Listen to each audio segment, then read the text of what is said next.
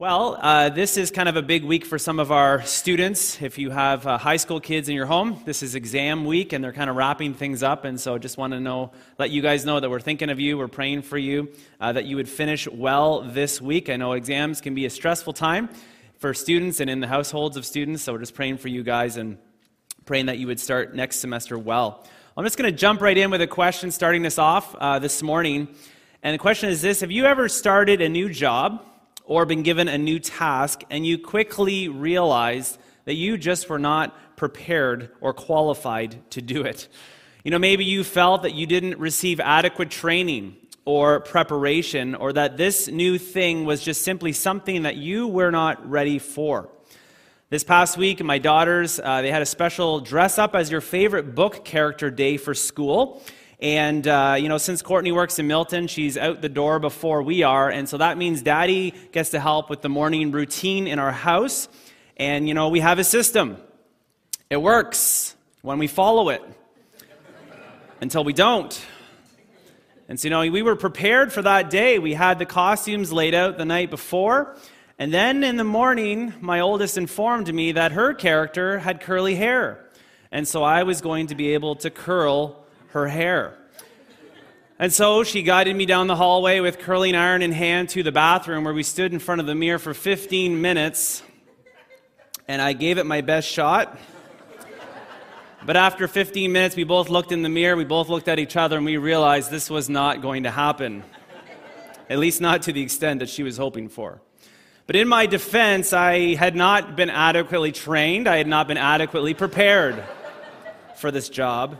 It took me long enough as a dad to just learn how to do a ponytail, let alone, and then even a braid. But this curling hair was beyond my level of training. And so she still went to school. She wore her costume. She just didn't have curly hair. But I wonder about you.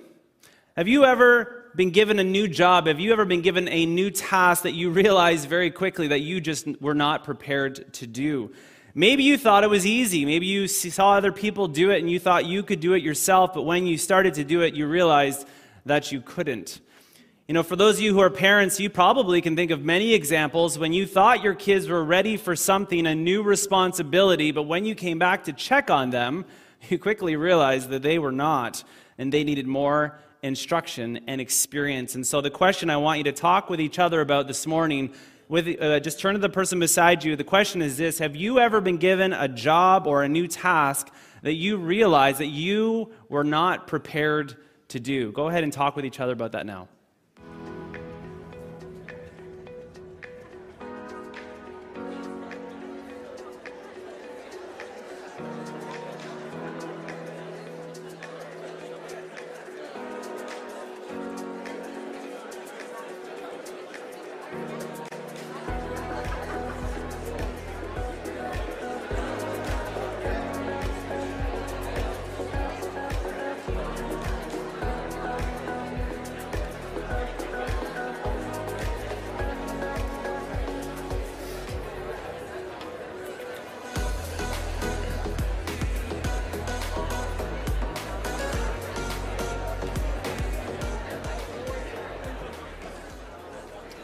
So that generated a good buzz in the room, I guess, as maybe some other people who are there with me. That's encouraging for me.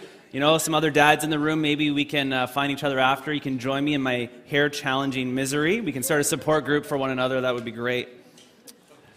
Well, this morning we are going to be continuing our series on the book of Exodus.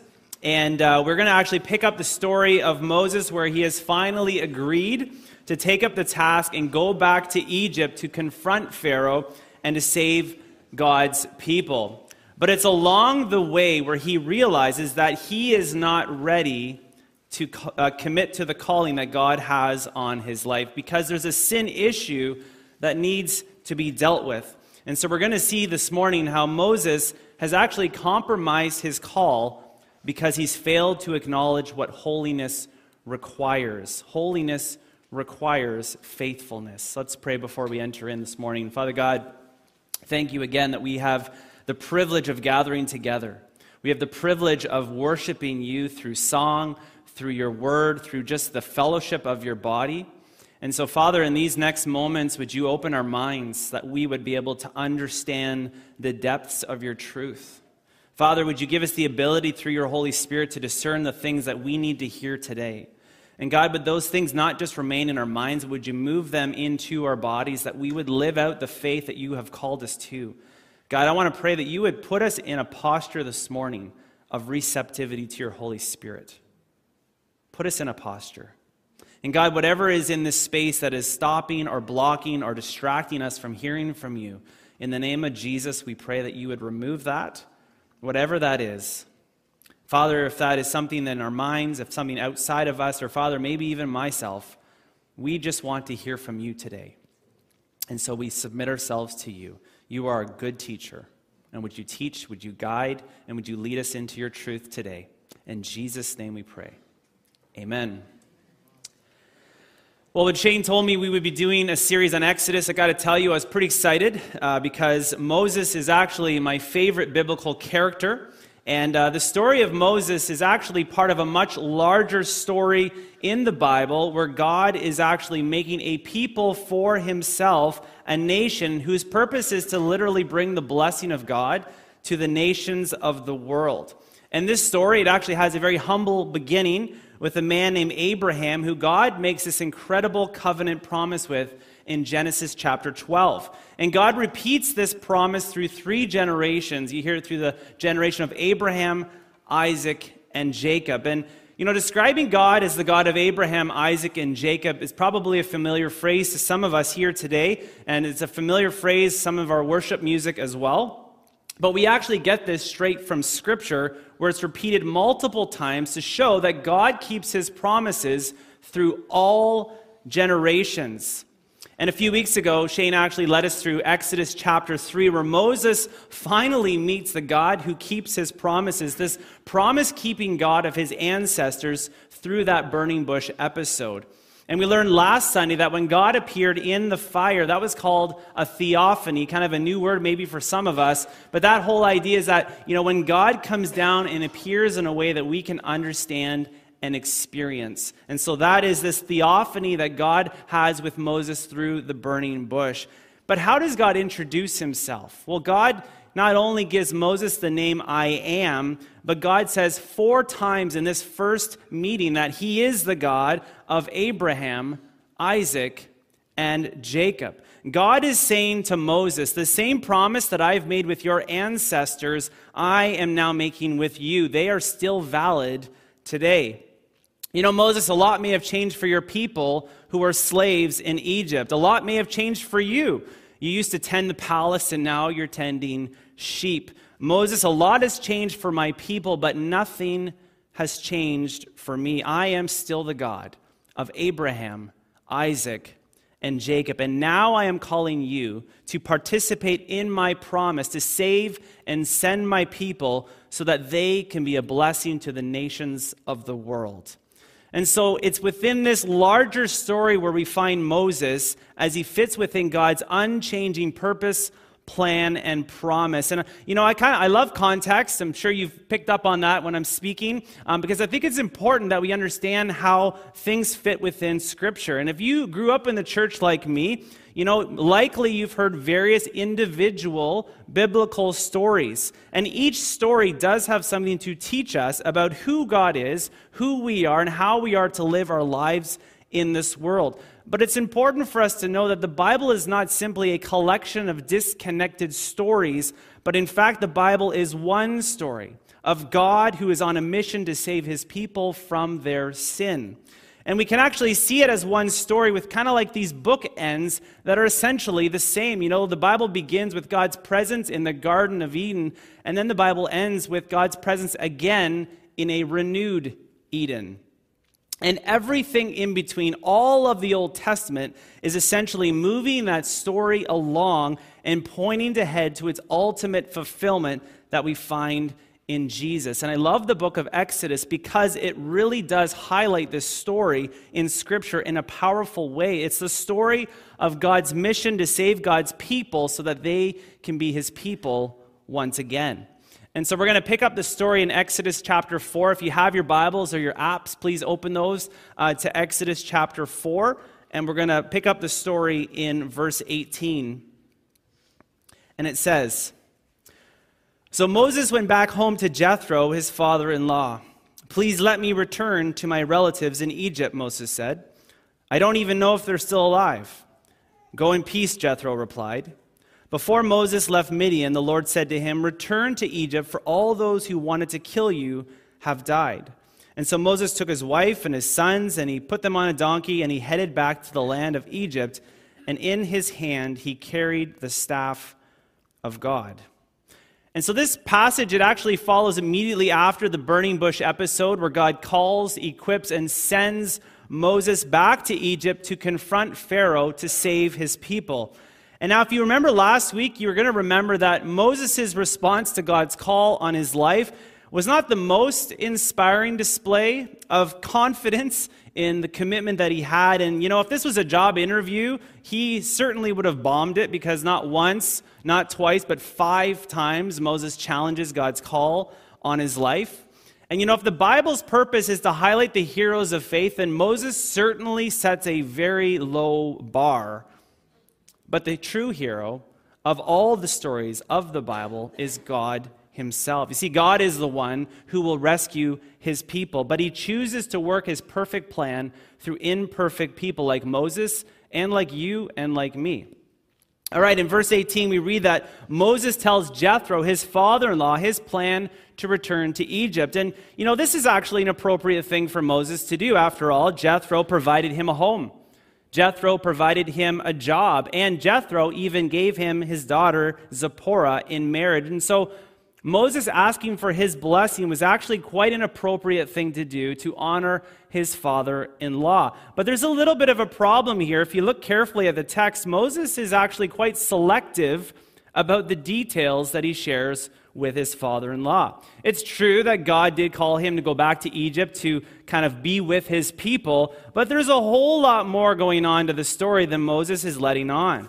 See, he mentions nothing of this rescue plan where he would confront Pharaoh, king of the most powerful nation at that time. He mentions nothing of the miraculous signs that God gave him to free his relatives, the Jews, from their slavery. Moses has no intention of going back to Egypt to do a simple check-in. This is no social call. This is no family reunion. Moses is going to war against Pharaoh, against this nation who has opposed and oppressed his people for 400 years. And so why does Moses seem to leave out this important detail? It's not like he didn't understand what God was calling him to. In fact, he knew it so well that he wrestled with God because he understood what he was being asked. It's difficult for us to know exactly the reason why Moses doesn't come clean, why he doesn't share the real reason why he's going back to Egypt. This simply could have been an extension of his lack of confidence that we see before God at the burning bush. Maybe Moses was embarrassed. Maybe he was embarrassed about trying to explain this unbelievable encounter, and more than that, how he responded himself with fear. So whatever the reasons are, he decides to keep the details to himself. Well, whatever the reasons are, Jethro blesses him and sends him on his way with peace. And with Jethro's blessing, Moses packs up his family. He takes the staff that God gave him. But then God tells him something new. We're going to continue in verse 21. And the Lord told Moses, "When you arrive back in Egypt, go to Pharaoh and perform all the miracles I've empowered you to do.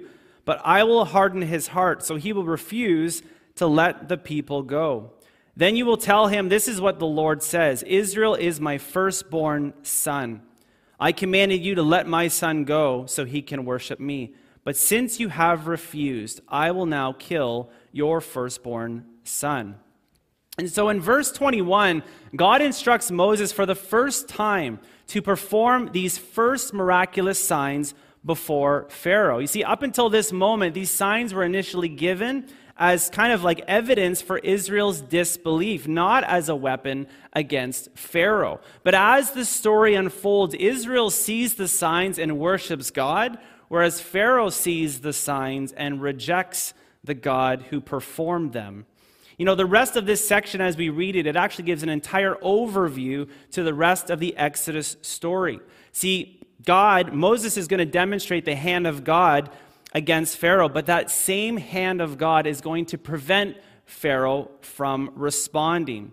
And this is kind of a difficult and challenging idea and thought for us to get our heads around, but the whole idea and the whole point is this: if Israel is going to be freed, it is God's doing, under God's control, because it is God's will. See, God's plan, as we read it, is actually motivated by love for a people who he calls his firstborn son. And this is an interesting point, that God is more interested. See, his purpose for freedom for his people is not freedom from oppression, but it's freedom for worship. It's beautiful. Freedom for worship. Israel to be able to worship and serve their heavenly Father. You know, God is adopting Israel into sonship, and he wants them to know how he feels about them, but he also wants Pharaoh to know how he feels about them. Pharaoh is about to learn a lesson of the love of a protective father for his kids. See, because Pharaoh has messed with God's son Israel, God is coming after his. And you know, the fate of both Israel and Egypt both lie in the hands of God in this story. And that's the whole point of this narrative that we see unfolding through the plagues, when Pharaoh finally releases Israel exactly when God said he would. And as much as God partners with people in his plans, the point is that the plans belong to God. We're going to continue reading in verse 24. It says this: on the way to Egypt, at a place where Moses and his family had stopped for the night, the Lord confronted him and was about to kill him. But Moses' wife, Zipporah, took a flint knife and circumcised her son. She touched his feet with the foreskin and said, "You are a bridegroom of blood to me." When she said a bridegroom of blood, she was referring to the circumcision. After that, the Lord left him. Now, if you've never heard this passage before, this is likely one of the most confusing parts of Scripture that we find in the Bible. And, I remember when I was working, this is actually probably not something you would hear in kids' ministry, luckily. So, we're selective there too. It's good. I remember working at Toyota one summer as a summer student, and my group leader was reading the Bible, and he was asking me questions about it. And one day he came to me really confused, and he'd been reading the Old Testament where he came across a disturbing story that he'd just not heard before. You know, the truth is that the Bible is not this sanitized book, but actually it gives us a glimpse into the ugliness of sin and how it affects relationships, how it affects relationships with us and God, how it affects relationships with us and others, but also how it affects some of the challenges and struggles that we face within ourselves, doesn't it? And so we come to this section of the story which really generates a lot more questions than it does answers. I mean, some of the questions are, who is the him that the Lord wants to kill? And if it is Moses, why would God want to kill Moses right after he sends Moses to Egypt? And then how does Zipporah know the solution so quickly? I mean, there's a lot of questions that we could ask of this text, but this passage does provide answers that help us understand the holiness and the seriousness of God's covenant with his people. Now, the him that God wants to kill here seems to be Moses, as the NIV translation indicates. This is actually the most commonly held view, and it actually makes the most sense because Moses is the one who this entire story up to this point has been focusing on. So God is angry at Moses because his son and possibly Moses himself are not circumcised. But why is God so angry about this issue of circumcision? Well, to get an answer to that question, we kind of have to look back at the covenant requirements that God gave Abraham back in Genesis 17. You see, there we see that circumcision was the sign that God gave Abraham and all the generations to follow. And this sign was to set God's people apart as his holy and his chosen special people.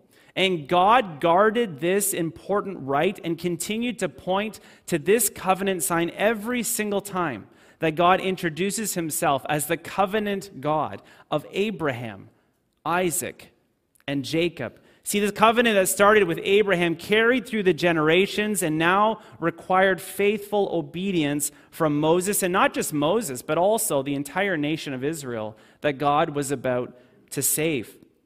See, God just finished telling Moses what was going to happen to Egypt when they disobeyed him, and now Moses is experiencing the exact same reality because he has disobeyed himself. And of course, we know the story. Zipporah quickly responds. She remedies the situation, and God's anger is appeased. This chapter ends with Moses arriving in Egypt, performing God's incredible, miraculous signs before God's people, and they bow down to worship God, who has come to their rescue. Now, no doubt, this is one unusual passage, but I believe there's still this one overarching theme that teaches us about God's character and about our calling and how these two things intersect not only in Moses' life, but also in ours. You know, in Exodus 3, Moses meets the God who is holy, but then right after, God calls him to follow his plan for his life. And although Moses follows God's call, he becomes compromised because he fails to acknowledge what holiness requires. Holiness requires faithfulness. Now, although God establishes an unconditional covenant with Abraham, this covenant still requires faithfulness. And faithfulness is simply this. Faithfulness is taking our faith and putting it into action. And we can actually see God doing this with the test of Abraham when he calls Abraham to sacrifice his son, Isaac, in Genesis chapter 22. And in this story, Abraham doesn't stay home. He doesn't simply declare his commitment. He doesn't sing songs about his commitment. He doesn't turn his commitment into some kind of inner personal closeness with God. No. Abraham understands exactly what God is calling him to do, what is required of him. And I love this story. Details are important in the Bible. It says Abraham got up early. I don't know if he was an early riser, but it says Abraham got up early the next morning. He made preparations. He took his son, and then he went on the 3-day hike to the place where God had called him to. And if you know this story, you know that God intervenes. God provides a substitute sacrifice after seeing Abraham's faithfulness to obey. You know, I think the challenge for you and for me is that our understanding of faith is very different from the Hebrew understanding of faith. You know, often we view faith as what we know, where the Hebrew understanding of faith is more to do with what you do. You know, for them, faith was understood as faithfulness. It was belief lived out through actions. And what's interesting as I was kind of studying this is that there's this connection here with the word faith in Hebrew, this word emunah, which actually shares the same root for the word amen that we use in prayer. You know, amen essentially means may it be so. So actually, when you say the word amen at the end of your prayers, you are essentially showing your agreement to act upon the very prayer that you are praying. You know, understood this way, faith does not simply remain in our mind, but actually faith involves our entire body. It's an action. And so as we get back to Moses, we see that Moses knew the requirement of the covenant, but Moses didn't do the requirement of the covenant. In fact, Moses' failure to follow through in obedience was a violation against God's covenant, but also it was a violation against the holiness of God. See, God's holiness requires faithfulness. It moves our faith into action. A couple maybe new words for you this morning. It's kind of like the difference between orthodoxy and orthopraxy. You know, orthodoxy has to do with right thinking. It's our beliefs. Where orthopraxy has to do with right living, our behaviors. And there's a time in our faith when the truth of God needs to move from simply a category of belief into a life of behavior that needs to happen. And you know, failing to put our faith into action is kind of like living with a disease and you learn of a surgeon who can heal you. You've researched the surgeon, you've followed their track record, you know that they are the leading expert in this medical field. You've studied, you've gathered information. You could walk somebody through the surgery yourself. You know it so well inside and out. And believing that this surgeon is the only one who can heal you, you make an appointment to meet with them. You schedule a date for the surgery. But when the day actually comes and you stand in the operating room, You fail to get up on the surgeon's table because you are not willing to actually put your life in their hands. How often do we treat God this way? We spend our whole lives sometimes reading about the character of God, learning about His holiness. Maybe we even understand the requirements for faithfulness, but all that knowledge means absolutely nothing if our faith does not result in faithful living. Anybody here with me? Yeah. I'm sure that God, for some of us today, I know, has been calling you to deeper areas of trust in Him. Maybe there's areas of your life right now where God is calling you to move beyond belief and actually into some new behaviors that reflect the holiness of God in your life. Like Moses, we can have the best intentions, to follow God, but if we are not careful and we disregard God's truth, we may end up compromising the call that God has for our very lives. And I just want to pause for a minute and make a bit of a distinction between weakness and disobedience. There is a difference. Moses in his life had many weaknesses when God called him. God works through weaknesses. Anybody there with me? God works through weaknesses, right? In fact, God's strength, the Bible says, is made perfect through our weaknesses. And this was certainly true for the case of Moses. Moses had self-doubt. Moses had excuses. Moses had a past.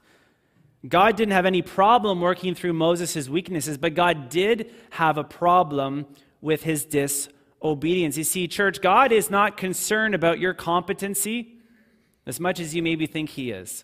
God is not concerned about your competency, what you can and cannot do. What God is concerned about is our character. God is concerned about our character. God wants us to strive to walk in obedience with Him in all areas of our lives, every day of our lives. Moses may have acknowledged the holiness of God at the burning bush. He may have taken off his sandals. He may have covered his face. He may have acknowledged the holiness of God, but as he walked to Egypt, that is when he learned truly what holiness requires. That holiness requires faithfulness. I'm going to call the band up to help us conclude this morning. I would encourage you today to read over the whole chapter of Exodus chapter 4, because as you get to the end of this chapter where Moses is telling the leaders of Israel God's plan to save God's people, to be His people once again, I want to read for you just the last few verses in verse 30 to 31, and it says this. It says, "And Aaron told them everything the Lord had said to Moses. And he also performed signs before the people, and they believed." But catch this next part. "And when they heard that the Lord was concerned about them," when they heard that the Lord was concerned about them and had seen their misery, they bowed down and worshiped. God's heart to save His people is seen here. The people that He loved like a son. When God's people see the signs, they believe. But when they hear of the love of God for them, when they hear that He was concerned for them, they bow down and worship. Church, would our faith move us into faithfulness, that we would respond in worship, not just with our beliefs, not just with our songs, but actually with our entire lives. Would our lives truly reflect the holiness of God? Amen? Let's worship together. Please stand.